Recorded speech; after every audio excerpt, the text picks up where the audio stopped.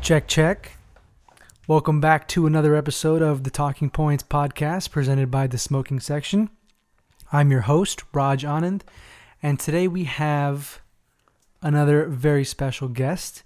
He is part of the internet under the Odd Future Collective, and he's a singer who's kind of now branching out on his own solo tip and making a name for himself. Make some noise for Tay Walker.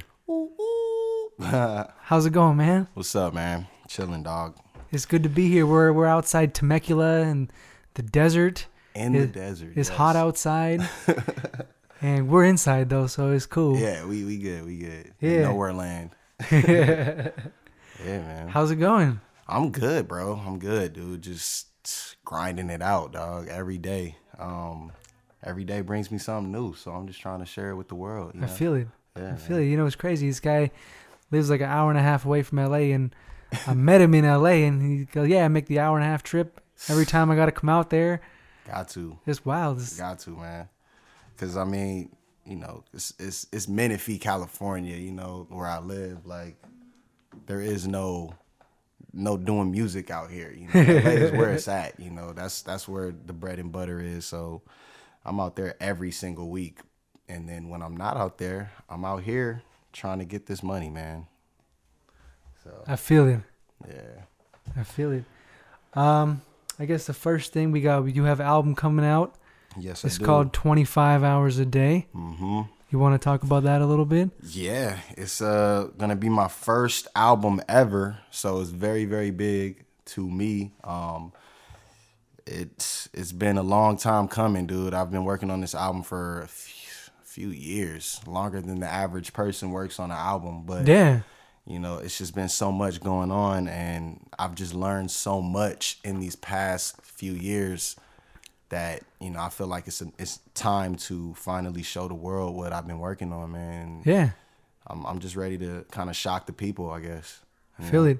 What's what you mentioned that it was a long time that it took? What was your approach to it? Did you have it like done once and then you kind of started making changes and got versions of it? How did that work? As an artist, and I'm pretty sure a lot of other artists can kind of relate to this, you always have a certain vision in your head, like of what you want your album to look like and sound like, and, you know, the message that you want it to relate to the people. And as you go along, you come up with different songs and you go through different emotions, different seasons, different times in your life, and your head kind of changes, and you low-key have to, you know, kind of remove a few pieces of the puzzle to add some new pieces. So right. It's just been a very complex, very complex situation that I've been going through, and I'm finally at the point now that I'm just settled on everything on the album. I'm happy at where I'm at with it. I like how it sounds. I like the people that are around me helping me, you know, make this album come true. So, I mean, now feels like the perfect time to just drop it. So, and I'm doing this with no label. This is not, you know, most people would say it's unprofessional, but I say this is all music straight from the heart, and people are going to be able to see that and relate to that. So I don't think I need Sony or, you know, Interscope or any of these big cats to show the people, you know, how passionate I am about this R&B and what I plan to do with it. Yeah. So I feel it. You mentioned that you had some complex situations. Oh yeah. You want to talk about that a little bit? Yeah, man. I mean, it's a lot of stuff that goes on when you're an artist, because, you know, I'm a producer as well. I'm a songwriter. I'm a piano player, obviously. I went on tour with the internet like 6 times. We did, you know, London. We did the West Coast. We did the East Coast. We've just done a lot of stuff. I went on tour with Mac Miller.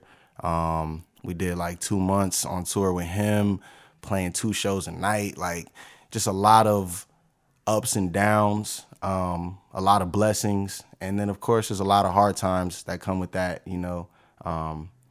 And recently, me and Sid is like, you know, she's the lead singer of the Internet. Obviously, she's been my best friend for so long, since we were kids, and you know, we finally sat down and had a conversation, and she, you know, she pretty much told me like, yo, you're not a backup keyboardist. You know, you're not supposed to be in the background. You're supposed to be up in the forefront. You're supposed to be performing. So in turn, I was kind of released from, you know, the touring aspect of the group to kind of work on and do my own thing. And at first, it kind of, you know, hurt me a little bit, because these are my friends. These are my best friends that I've done amazing things with. So for me to kind of be let go, and it was kind of a mutual thing too, because I kind of understood where she was coming from, and I kind of agree. You know, I do need to be able to do my own thing. Right. So that was kind of hard to deal with, but now I'm in the studio with her all the time. And we're working on her third album. And I'm done with my first album, and I'm gonna be going on tour with them as an opener now, instead of just the keyboardist. So it's just a whole nother chapter. You know what I'm saying? And yeah, man, I mean, it's so much stuff, bro. Like, that just goes down. You know, I've been going through a lot of stuff in the past couple weeks. You know, just off top, man. Like, I've lost a few family members. I just lost my dog. You know, I lost my car. You know what I'm saying? With a car accident. I lost, you know, a lot of stuff, but I keep my head up and I look towards the future. You know. Yeah, but you know what's crazy is all these kinds of times where they really test you as a person. When you get through them, like, you change a little bit, and you keep that kind of chip on your shoulder, you know, and I think it shows in all walks of life that you've kind of gone through these things. And I mean, even your music, like, it's gonna show. You know, it'll change it, and these kinds of things really, I feel like they drive creativity. Yeah, definitely. You know, it sucks. It's terrible when you're kind of going through them. Yeah. And it's one of those things where you just got to get through it. But I mean, at the end of the day, I feel like it makes you a bigger, better person. Most definitely. I mean, I've gone through so much in the past couple months that, you know, it kind of makes me realize that I can handle anything. Yeah. You know, I really feel like I'm not really a religious person, but I feel like God doesn't throw at you more than you can handle. That's my mom's favorite quote. You know, and she says that every single day. Like, hey, you know, it's hard right now, but you can handle it, obviously, because it's happening. Yeah, exactly. You know? You have no choice. You got to handle it. Yeah, it's like, what you gonna do? Just die? You know, exactly. Like, no, I'm gonna stay alive and I'm gonna get through this. So that's basically what it is right now. Yeah. So shout out to moms for, you know, the words of support. I feel it, man. That's crazy. Yeah, man. Like, I mean, it's why I can't even imagine, like, even just losing a dog, man. Like, I just got a dog, like, not even a year ago, and it's like, I'm so attached to her. And would this be your first dog? Yeah, it's my ever. Wow, that's crazy, bro. I can't even explain to you, man. Like, it's really like having a kid, man. Yeah. Like, I come home every day, everybody sleep except my dog. She's just up there looking through the stairway, just looking at me, and I'm just like, "What's up? What you doing up?" You know, like, every single night. Yeah. And she was 10 years old. Her name was Diamond. She was a lab / German Shepherd, and she was just the best thing that ever happened to me as a companion. You know exactly. what I mean? Yeah. And just to lose her, it really does kind of suck, man. I can't even sleep at night sometimes because she used to sleep on my bed, sleep right next to me. And it's just weird now, man. I be feeling like she's still in there with me when I'm asleep, and I just can't even handle it. It's crazy because I got mine. Because when I moved out here, my girl lives in San Diego. I live in LA, and she got a roommate and stuff. But I live solo, and I got lonely after a while. You know, like, I'd be at work, I'll come back home, and there's nobody there. I'm like, oh, what am I doing? Yeah. So I mean, my routine, it just kind of became like, oh, I'm going to work, coming home, sleeping, waiting for the next day, and lather, rinse, repeat. And I just got tired. I wasn't healthy, man. Yeah. Like, Yeah, man. And then I was like, I think maybe we should get a dog because my work is dog friendly too. Yeah. And so I could bring her to work with me if I want to and stuff. That's so dope. it's cool. Yeah. And I was like, yeah, let me look at this. And so we started looking at rescues and stuff, and we got mine's I think a lab beagle mix. A lab beagle. Yeah. That's dope. Mine was a lab German shepherd. Yeah, so she's not that big. She's like 45 pounds. She's like That's dope. a couple feet off the ground, but she got that thick ass lab body, Yeah, that's dope. And that's it's crazy dope. because it's like she was abused and stuff. They found her in East LA, like on the streets. How old is she? She's like, I think she's gonna be 3 now. 3 years old. Yeah, she's Wow. about 3 years old. That's crazy. And we got her about a year ago, and so like it's crazy because how much you see her change. Yeah. Like the thing with her is she's different from most dogs because she doesn't like bond with somebody instantly. It takes her some time. Yeah, you gotta like get to know them, get to know they scent, Yeah, like and all of that. Their yeah. little habits and quirks and stuff, Yep. And it's like I feel like looking back, we got her in May, and looking back, she's a completely different dog now. Man, And it's like I can't imagine my life without her. Like Right. I get out so much more. Like I walk her like 2-3 hours a day. We're just out hiking, walking. Like I live by running. Yeah, And so we do that yeah. thing. We do running every single day, and it's That's just so dope. much fun. Take her to the dog park, and that's your kid, man. it's That's crazy. And you'll realize like as time goes on, I mean, this is just from a my perspective, like dogs, it's just so crazy how loyal and loving they can be, even when you mad at them, even when the world is a shitty place, even when you don't want to see no human beings at all, but you can see your dog and just lay down on the floor and just let her lick you in the face. Yeah. You know what I'm saying? It's just like, wow, this It's is a whole dope. different kind of bond. Yeah, yeah. And it's crazy. It's just like I have never felt lonely for a single day Yep. since I got her. That's dope, man. And she lives with me, and it's like I do everything around like kind of her schedule now. It's like I want her home with her. I don't want her to be alone too much, And Yeah. it's like I don't know. It's just so much fun. That's dope, man. You know? Congrats, bro. Congrats to Appreciate your that. new I don't know, puppy. new family member. New family member. Yeah, exactly. Yeah, Like- it's cool. And I feel like it's changed me as a person too. Like I feel like I got a responsibility. I got someone I got to take care of. It's a cool feeling. To me, I look at it like parenting classes, because Yeah. I don't have no kids yet. I don't plan on having no kids for, at least until I can say I'm, settled in. And I Yeah. can't say that right now. Same here. Same here. But, when I do get a kid, I'm kind of going to have a little bit of knowledge as to what I need to do with this kid because You gotta feed it every morning. yeah, you gotta feed it. You gotta take your kid for a walk. You gotta, maybe Take the not. kid to the dog park. Yeah, let them play with the other dogs or babies or whatever. Yeah. So I feel like I got a little experience with Diamond, and she was like the best teacher. Yeah. So Yeah. And they're so understanding and they're so loving. Like it's just dogs are awesome. yeah, it's crazy. It's wild. Well, take care of her, man, because I tried to take care of my dog, but she had like a little tumor on her Oh really? on her stomach, yeah, something like that, and it spread up to her chest, and it was just too late, and Yeah. she passed away in the vet, you know.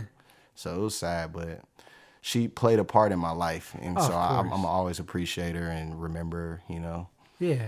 And now I'm kind of looking for a new dog, but every time I have a thought of looking for a new dog, it just kind of hurts because I don't want to Be like a replacing. Yeah. Yeah. Exactly. And it's like, I know that dog has no choice. Like, it's just going to be there to be loved. But Exactly. I'm going to have a little bit of resentment That because this- it's yeah. like, you trying to replace my dog. But, they don't know no better. So, They just want to be loved, man. right. My girl wants to get another one. I was like, yo, He's like, hold Easy, on, relax. maybe eventually. Yeah. It's cool. It's just so much. So it completely changed my life, It's Yeah, like- man. That's dope. That's crazy. cool. That's your first dog, man. Yeah. That's My, crazy. my my parents were never really into it, and I think my mom wanted one, but she didn't want to be the only one taking care of it. Right. Because it is. Like I said, I live alone, and I'm pretty much 5 days out the week she's with me, and it is tough to take care of a dog. Yeah. Solo. Yeah, it is. like on the weekends I'm with my girl, and she helps me out, and it's a lot easier. Mm-hmm. to have two people like, oh yeah, you know, like I don't got time for a walk today. Can you take her? And it's like, or she feeds her, or she takes her out to go to the bathroom and stuff. So it's a lot of support, Right. you know. And it's like doing it alone is tough. Yeah. So I get where my mom was coming from, and now my brother is trying to convince her to get one now. Snap. Because now both her kids are out the house and stuff, and so it's a quieter house. Yep. And if you my need that. if my brother isn't peeing on the floor, we need somebody to come do it. Right. We need this pee on the floor by something. So yeah. That's tight. Yeah, so we're trying to convince her to get like a Shih Tzu or something small. Yeah, that's a mom dog. Yeah. A Shih Tzu, definitely a mom dog. Because my mom's mom, my grandma has a Shih Tzu. Okay. And she's had it for like 7 years now, and it's Dope. like companion number one. Yeah. Those You know? things are geniuses, by the way. Like they damn near understand English like completely. I mean, low key, that was the reason why I got mine. Because actually March of last year, right about now, I had gone to go see my grandparents, and I was helping them take care of their dog for a few days, and it was just the coolest thing ever. Right. Because basically, I mean, my history with dogs, I used to love dogs when I was a kid, and then one of my neighbors had this annoying ass dog that pretty much whenever I go to their house would bark at me from the time I'm outside to the time I leave. And it was, I didn't get why it was. Now it's like, now I get why. Yeah. Now I get all these things, right? Yeah. And it's like it was protecting his territory, and like I'm like intruding Invading. and stuff. Yeah, So I yeah. get all that now, but like as a 15, 16-year-old, I didn't get that. He's like, yo, chill It's like, out. exactly. Chill the hell out, man. Just here to have dinner, man. Don't yell at me no more. Right? And so it just really turned me off. Yeah. And then I went to Texas last year to my grandparents, and it completely changed how I felt about it. And I was like, yo, this is what I need in my life. Yeah. And I mean, literally, it took a few months before we found the right one. Mm-hmm. But pretty much from like 2 weeks after that, we were looking. Mm-hmm. You know, we were looking, and I mean, it is Dog- what it is now. Dogs are definitely the best therapy, man. I agree. Like they can't talk back to you, But they kind of can. They can, but they can't because they listening, but at the same time they don't understand shit you saying, and it's just like Yeah. they just looking at you like, hey, whatever you saying, you gonna get through it. You know, now pet my stomach. You know what I'm saying? Exactly. It's kind of Give me a bone, dog. So yeah, man, that's kind of what's been going on lately, though. Yeah, man. I'm sorry to hear that. I can't imagine. It's crazy, man. But It's crazy. I mean, yeah. One of the things we were talking about before we got the dog was, you know, we gotta have to understand that its lifespan is not a human lifespan. right, We because have to understand that going into it, you know, and Mm-hmm. it's tough. Mm-hmm. It's I mean, if I think about it, Diamond was 70 years old. Yeah, You know, she lived was a good like, life. yeah, she lived a pretty healthy life. Now, I Yeah. mean, I wish she could have been like 114 or something like that. That would have been dope in dog years. Yeah. But, you know, it didn't work out that way. So I'm gonna see Diamond again, you know. Yeah. She's not gone. yeah, it's crazy, man. Yeah, man. But I guess changing gears a little bit. One of the cool things about you is you went to recording school. Yeah. You know, and like a lot. I mean, really, it's either you teach yourself, Mm-hmm. or you kind of have a mentor, or you go to school and you professionally get trained for it. Right. And I mean, I have a friend, an artist who I work with, who's also in recording school right now, and I don't know. I just want to kind of hear your take on like what you got out of it, and how useful, how much you're using what you learn and stuff. You know, I just kind of want to hear your take on it a little bit. Yeah, man. It's worth it. I'll say that. Like when I walked into LA recording studio or LA recording school, I mean, it's just so overwhelming when you haven't been in that atmosphere. And I was kind of new to it all. Like I was new to recording and all the programs and just everything. I didn't really know what I was doing. And as soon as I got in there, it just kind of opened up my eyes, and I was like, wow, there's so much more to making music than what I thought, you know? Yeah. And so my homegirl said we've been friends for a long, long time. And she taught me pretty much the basics of how to, record, how to make beats, how to mix, do all of that. And so I kind of knew what I was doing from the jump. But when I got into the school, it just kind of opened up my eyes like, damn, do I know you know, about the frequencies and the frequency levels, and do I know about the different mixing boards, and do I know about all the different outboard gear and just everything, man. Like, you start to learn little by little, and I think it's cool to go to a school because you surround yourself with other passionate people who are basically trying to get the same exact thing. So right. That helped me. The only thing I would say is that shit is expensive, bro. It's expensive, man. Yeah. Like 30 racks. 30 racks, man. Shout out to LA Recording School, man. I'm gonna be in debt to them for a little bit. Sally Mae hitting me up every day. Oh my like, God. Where my money at? And I'm like, psh, where my money at? You feel me? Yeah. So, but I mean, it's gonna all pay off. And I mixed and mastered pretty much my whole album. I had some help from my boy Drew, Drew Piano. He helped mix like pretty much the whole album too. But I recorded every single song and mixed every single song good enough to where it sounded professional, you know? Yeah. And that is one thing I could say I appreciate a lot from that school, because I wouldn't have been able to do that without them sitting down and training me every single day and just showing me new things. Yeah. But if I could give some advice to people who are thinking about going to school and, you know, they want to do the same exact thing, first, find that one person that you know who's really good at it and just ask them for a little bit of tips and, you know, some tricks. Have them teach you first. And then if, you know, eventually you might get so good without school that you don't have to go there. You know, you're at home with your boy and he taught you pretty much everything that your teacher's going to teach you. So, yeah. And you don't have to pay him 30 racks. You just buy him some beer or, you know, buy him some lunch, you know, and then, you know, that's way less than $30,000. Hopefully. Hopefully, Depends on where you go. unless he a fancy type of nigga, then you got to, you know, do all sorts of other stuff. But yeah. Yeah, man. Yeah, no, it's interesting because, I mean, how does it work with you recording yourself? Are you like literally going back and forth from the booth to the board, or Nah. How does that work? When I had my little setup at my house, I'm gonna give y'all the secrets of what I was working with. Secret sauce. Secret sauce. We went and got the TLM 103 Neumann. I think that's what we recording on, huh? No, that's not what we recording on. The mic? Yeah. What kind of mic is this? This is MXL. MXL. Okay. Yeah. It kind of looks similar, but the Neumann is a TLM 103. It's like a smaller kind of mic. Is it a condenser? Or? It is. It's a condenser. Yeah. And we got the Avalon compressor. Okay. And I had a Duet too. So we had some nice equipment. I mean, I had my two Neumann or my two Yamaha HS80s. And then I was using Logic and Reason and Pro Tools just faithfully every single day. And basically, I just had the mic set up right next to my chair. Gotcha. So I didn't have to get up multiple times. Yeah. And, you know, there would be nights where I would just fall asleep in the chair, like mid-verse. You know, shit was recording all night. But that's just taking like up hard drive space. You know, I had to wake up and like turn it off, like, oh snap. But yeah, bro, that's basically how I learned how to do it. Is I was just in there every day, every night, just recording, writing, and you know, I had nobody there with me. It was just me by myself, and I was just in my zone.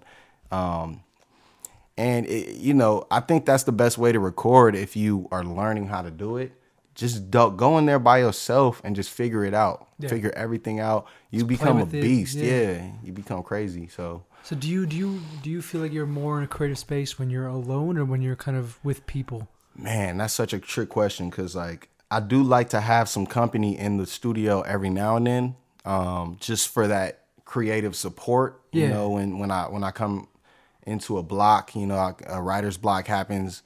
It's good to have that one person like, hey, what if you did this and that? Or, you know, what I was thinking about this, listen to this, you know, and that really helps. But a lot of times it is better to just be in there by yourself because then you're just in there with your feelings and you're in there with your thoughts and no other human beings influence. Around. Yeah. And it's like when there's another person around, you almost have to give them a little bit of of attention or energy subliminally. You don't even think you are giving them attention. Yeah, like subconsciously is a little bit of their influence on what you're doing. Right. Nah, totally. So, I mean, when I'm in there by myself, I can crack. I can, try to sing this note and crack super bad, make it, sound super crazy. But then I just delete it and I do it over. I don't have to be. If a tree falls in the woods and no one's around to hear it, then you're not going to hear that shit. So that's basically what it is, man. That's the theory. Yeah. But, I kind of like both, give and take. It just depends, I guess. Yeah, it just kind of depends on what I'm feeling. Yeah. Yeah. Cause for me, I guess I'm a similar way. It's like when I'm writing something, I think the first crack of kind of what I do, I have to do it alone and build a structure for it, and then kind of finessing and polishing it. I kind of like to get some other eyes and ears on what I'm doing, and then kind of give me their take. The only problem is when I'm around with a bunch of people, then we get distracted super easy. Yeah, that's another thing too, because people distract, without even trying to distract you. It just happens. Yeah, a phone rings, you got to tell somebody, hey, come on, chill, like go outside with that. And you just kind of got out your zone. I'm out of my zone. My creative juices have just drained out of my body, and it's all your fault. You know what I'm saying? So that happens a lot too. We got to tell niggas to be quiet in the studio. Yeah. Man, that's so annoying. Like somebody will just be sitting there whispering, and I'm like, this is a Neumann TLM 103. It hears every vibration. It's listening. Like people, I've had tracks where like we recorded the whole thing, and then we listen back and we hear, hey, what's up, buddy? What's good? Oh my god. I'm just like, bruh, that was you. Like I could tell. So yeah, man. It's kind of a give and take type of thing. You know? Now when you were in school, are there still people that were in your class that you're still in touch with? Yeah. And what kind of stuff are they doing? A lot of people who go to Los Angeles Recording School, you got to realize they're in the heart of Hollywood. Yeah. So they're on Sunset and Vine right there in front of all of these people. So the people who I go to school with could be engineers directly for, Drake, or they could be like engineers for just these big people and you wouldn't even know it. So I've met a few, dope people at my school, and then I've met the other people who are just kind of starting out. So it's a very diverse, very diverse, what am I looking for? What's that word? Range, there you go. Diverse range of people that go there. Yeah. No, I was just curious. I mean, and then do they have like, you kind of specialize in a certain area, or you kind of see the whole kind of broad scope of it? How does it kind of work? You get people who like are passionate about music, and then you get people who are passionate about movies, and then you get people who are passionate about TV, and just it's all different types of recording that you can do. Right. So I kind of liked being around all different types. I mean, my teachers were like the real deal. They were like the people who mixed, The Matrix, you know what I'm saying? And like, so like movie scores and stuff. Yeah, movies, like big movies. And then they come into class and they teach you how they did it. So it's really, really, it's really good training. Like, I got people who are, I was just in the studio with Timberland yesterday. And, this is kind of what we did. I'll show you guys a small little track of how, I did this and that and this and that. I'm like, what? This is real life stuff, So you'll hear this in like 10 months. Right. Yeah. I probably won't be working here anymore. So just make sure you guys absorb all of it. I'll be on a private island. Right. Exactly. Yeah. So, it was good learning though, man. I made some good connections up there. Yeah. Networking wise, it's good too. Okay.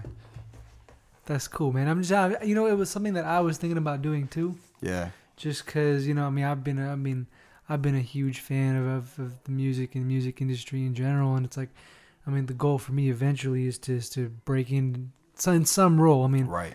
I'm not really a person who's gonna rap or produce anytime soon, but I feel like there's get in that booth, Raj. Stop playing, man. You don't want to hear these bars, dog. Let me hear them bars, man. But I don't know. It's like so it was something I was thinking about doing. Yeah. And eventually, I got to the point where I got a job, and I kind of took that over going to recording school. Yeah. But it was something I was thinking about and considering. It just didn't really pan out for me. Right. But I don't know. It's just the problem with me and like equipment and gear and kind of learning. I had Logic on my computer and like I got the little student version when I was in college. That shit is huge, man. I got a book it's like 10,000 pages, man. But I mean, the problem with me is I'll learn how to do like I had somebody who was kind of teaching me these things here and there, and the problem with me is that I'll learn one thing and do the same thing over and over and over and over again. Like most recently, I got into like Adobe Lightroom and photo editing, right? Got you. And my friend taught me how to like kind of fade the rest of the image to black and then just focus on like the subject. Yeah. And now I have like 50 pictures that just all like have that. the same thing. Exactly. And then it's like, all right, well, now what? Yeah. You know? It's the same thing with music, man. Like, exact same thing. Like, if you are good on Logic, let's say you know how to, put a certain reverb on a vocal, and then you know how to mix that certain person's vocal so well, but just their voice. Right. And then when somebody else gets on, it is going to take a little bit of tweaking and a little bit of, getting used to them. But everybody has their own unique voice. So it's the same deal with me, bro. I would learn my voice and learn how to mix my own voice and just muscle memory. Every single time you record a song, you just put the same presets on there. You just tweak it a tiny bit. And every song sounds good. Then it's not broken. Don't fix it. You know what I'm saying? So I just keep doing the same exact thing. But that's an amateur way of looking at it too, from my point of view. Because even though it was sounding good, these mixers who are winning Grammys and, just all types of stuff like that, they go outside of the box. Right. They go outside of their safe spot and they try new things and they invent new ways to do stuff. And those are the dudes who I kind of commend because it's like, it's really hard to do that kind of stuff. It's not easy at all, and if you can learn your craft that well to invent a new way of doing things, somebody had to invent auto-tune. It's not, right. It's not like it just was always there. Somebody figured out a way to turn that pitch correction into an instrument. Exactly. And that person who did that, hats off to them because your favorite rapper is using auto-tune. You feel me? Your favorite singer is using auto-tune and not for the purpose that it was meant for. Like they're doing it as a new way of music, Yeah, exactly. That kind of went from more just being pitch correction, like you said, just being a brand new instrument. Yeah, exactly. And then even within that, it's like, you have your T-Pains and your Futures, and then you also have like Kanye and Drake. And I mean, there's differences in how they use it. Right. Each way is kind of tailored differently. Exactly. Kind of custom made for each person, and it's like almost sounds completely different. Yeah, for each person. Does. And it's like for each person to have their own sound of auto-tune is just amazing to me. It's like, like how it's auto-tune. Like it's one program. It's called Evo, and or EFX. For people listening who don't really kind of know the programs to go to, my favorites are EFX and Evo, which are what is that company called? I forgot. Damn, I gotta find out. But basically, that's what everybody uses, bro. Like anybody who uses Pro Tools goes to this particular auto-tune to do anything. And then from there you can tweak like how much vibrato you have versus you can tweak how high or you can, take out different notes and it's just all sorts of stuff you can do with it. So if you become a pro with that, you on, man. Like you pretty much got the job anywhere. So yeah. I mean, it's interesting because my hunch is that pretty much everyone is using some kind of a pitch correction. Yeah. It's just subtle enough to where you can't tell they're using it, which is the point. Right, of course. I mean, I'm guilty of it too, Yeah. I mean, everybody's used auto-tune before, even Beyonce, what I'm saying? Like, of course. But I feel like I use it more as a crutch for when I'm recording. Like, if I'm just making a new song, I'll put the auto-tune on just so I don't have to, sing my ass off every single time. And then as I start getting better and better at performing the song in the studio, then I can kind of tone down the auto-tune to almost off, you know, and then it sounds more natural and, So it's a good practicing method too, just to kind of get the song right first. Yeah. So how many when you're making a song, like how many iterations of the song do you go through from like start to finish, like from when you're starting off to like when the song you put a bow on it and it's done? It kind of depends, because I've done songs in 30 minutes before that I just left them the way it is because it just came out so crazy. Yeah. And then I've done songs that it's taken us days, weeks to finish, you know? So it all depends. I think when you finally get in that vibe, it's kind of supernatural, but you kind of like just feel an energy in the booth. And when that energy is at a certain peak, you don't have to record that song multiple times. You get in there, you record that song one time, that dude puts a tiny bit of mixing on it, and you print that shit, and it's a hit. You know what I'm saying? Yeah. So, it kind of depends, man. Definitely. My advice is, if it don't sound right to you personally, you can't lie to yourself. Yeah. Everybody else can tell you it sounds crazy, it sounds dope. Oh, stop it there. But if it does not sound good to you, it don't matter what anybody else thinks. Exactly. Redo it, you know?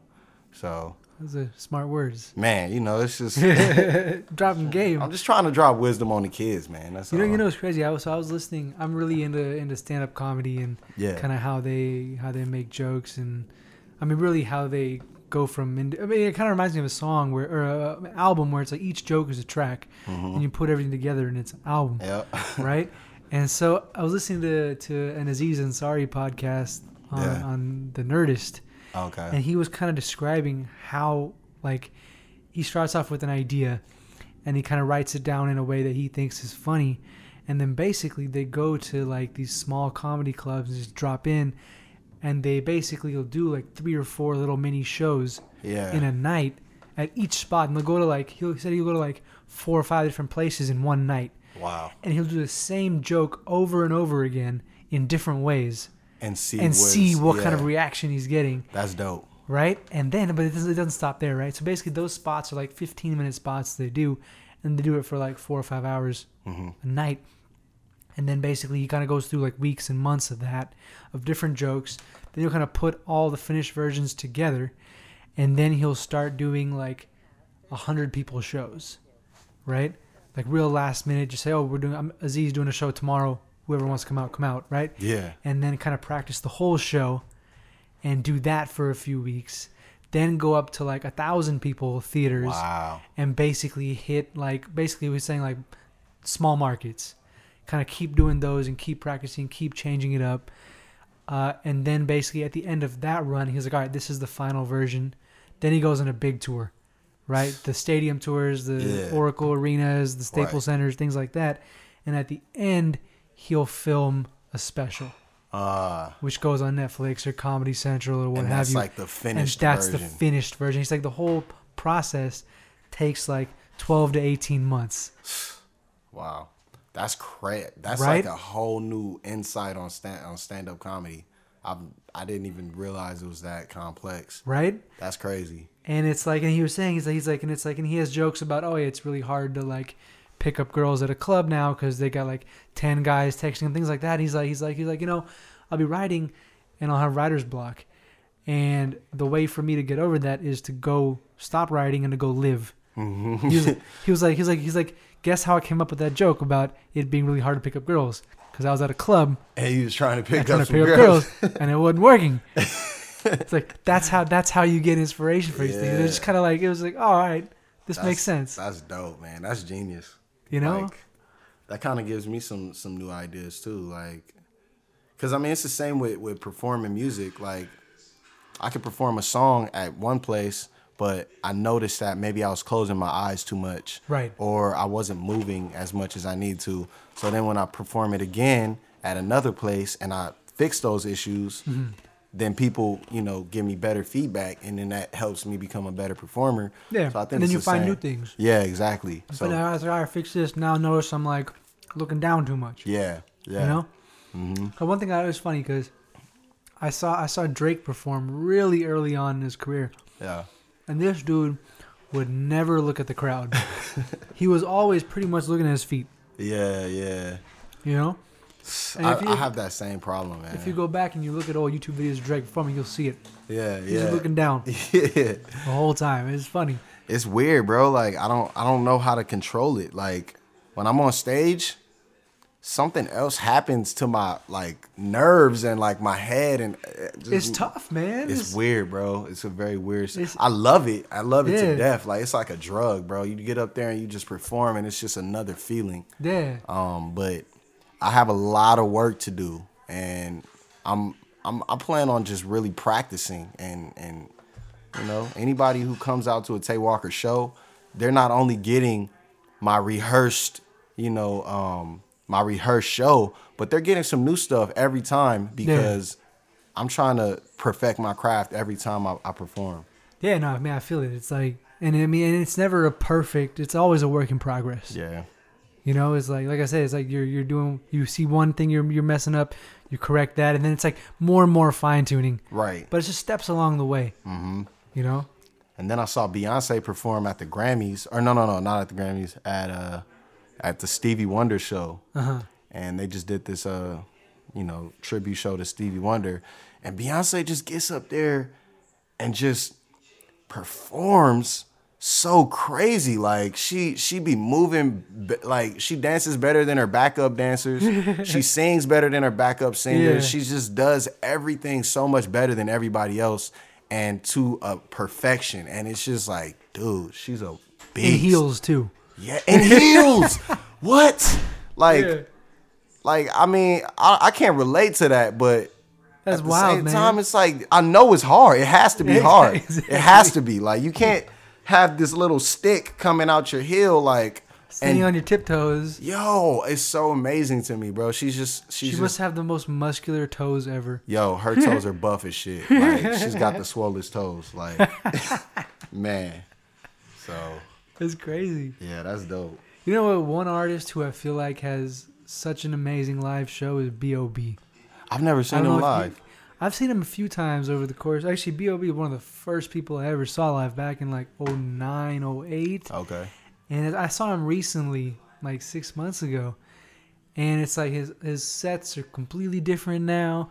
And no carryover really in terms of material, but it's just like the one thing that hasn't changed is he just looks so happy on stage. Like he just looks like he belongs there. Yeah. And it was one of the most natural performers I've ever seen. It was just mind blowing. That's dope. Yeah, man. I mean, that's just years of experience too. Yeah. Like you can tell the people who are just starting out and the people who have been in it for a long time. And you know, I like B.O.B. as a rapper. You know, he's just dope to me in general too. So I would think that his live shows would go up, you know? Yeah. I mean, I've seen people who's like Nas is an example, right? Mm-hmm. Nas is, amazing songs, but you see him in concert, it really depends on how high and drunk he is. Yeah, that's true. That's so true. I saw him at Rock the Bells like 2 years ago or 3 years ago. I don't remember. But I saw him and I saw Lauryn Hill at the same night at Rock the Bells. Yeah, I remember. And I'm just like, my mind is just blowing up because I'm like, this is Nas, this is Lauryn Hill, this is Erykah Badu, this is Black Star. Like these are just my idols, my heart and soul. Yeah, these are my idols. So Black Star did absolutely incredible. Of course, all the time. Common is a beast. Talib, Mos Def, all of those cats are just dumb. Good, performers. Erykah Badu, best performance I've ever seen from anybody live. Oh, really? Erykah Badu. I've never seen Badu live. She's low key wifey, man. And she's still get in line, man. Man, I know. I'll wait. You know what I'm saying? But Erykah Badu's so dope. And I have what you wish for. You never have any music come out after that. I know, right?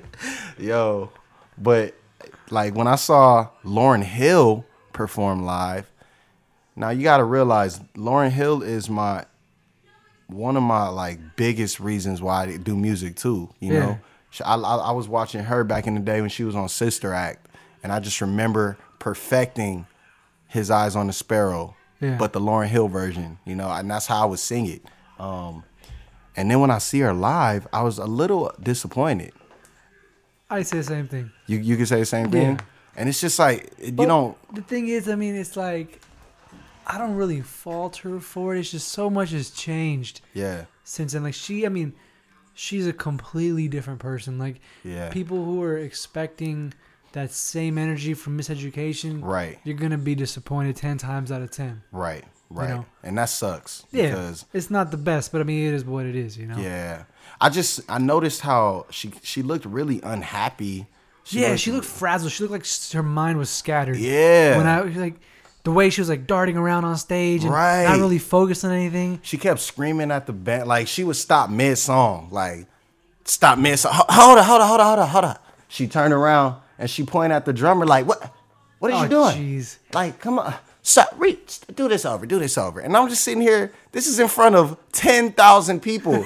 You know what I'm saying? I'm sitting here like, yo, just do the song. Like, do all of that background stuff when you get done. But how you going to stop the show in the middle of the show? And call this one guy out. And call this one dude out. He's just looking like super embarrassed. Like, oh, shit. All right, my bad, Lauren. My bad. Let's try this again.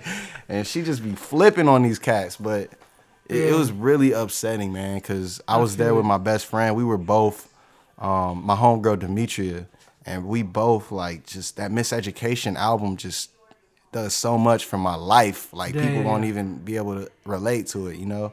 And then seeing her live for the first time ever, it was a real letdown, man. I just hope that she picks it back up. She finds happiness again. And I wish Lauryn Hill the best of everything because she's an idol to me. So I feel it. Yeah. I feel it. Let's talk about what you got coming out. Man, so I just did this video for my album, Waste of Time. And that's going to be crazy. Shot by Drew Kirsch, produced by Phonics. We're in the works with Revolt right now, and we're just going to kind of get that playing all over the place. And then we got some shows coming up, too. I got a show coming up on the 23rd at the Mint in Los Angeles. Oh, nice. So that's going to be dope. I'm just going to be performing my album songs live, you know, band and everything. Like I said, when the internet gets done with their album and I get done with my album, we're going to be doing a joint tour, and I'm going to be opening up with them. I got a art party / release party for the album coming up on the 28th of this month. So, you know, it's just a lot of stuff, man. And we're doing it all just with the love. No budget behind us, no label behind us.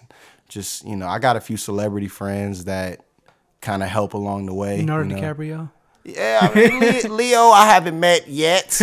I hope they get up in a Grammy or Oscar one day or something. You feel me? They keep cheating my nigga out, but yeah, man. I mean, we gonna figure it out though, man. We got a lot of stuff coming up, so good, man. Wishing you the best. Yeah, man. Album's called 25 Hours a Day. 25 hours a day. Look yes, for sir. it. Look for it. And where can the people find you? You can get me at Twitter at Tay Walker. Also Instagram at Tay Walker. Facebook Tay Walker. SoundCloud Tay Walker. Sounds like Tay Walker. Tay Walker all over the place, man. That's a good way to do it. Yeah, so cool. Yes, sir. You guys can find me on Twitter at TSS_Raj, TSS_RAJ. Cool. Appreciate you coming out, man. Thank you for having me, man. We'll see you guys in a couple of weeks. Peace. Dope, man. Thank you. Cool. That went good. Yeah, it was cool. Yeah, that was cool. Would you mind giving a drop real quick? Yeah, let's do it. Whatever you want to say. Just right here? Yeah. Okay. What is is this the smoking session or what is the name? It's called Talking Points. It's called Talking Points? Yeah. Okay. Anytime. I should have told you that. Yeah, it's all good. Talking Points. You tuning in live to the Talking Points with my man Raj and your boy Tay Walker. Come holla at me. Appreciate it.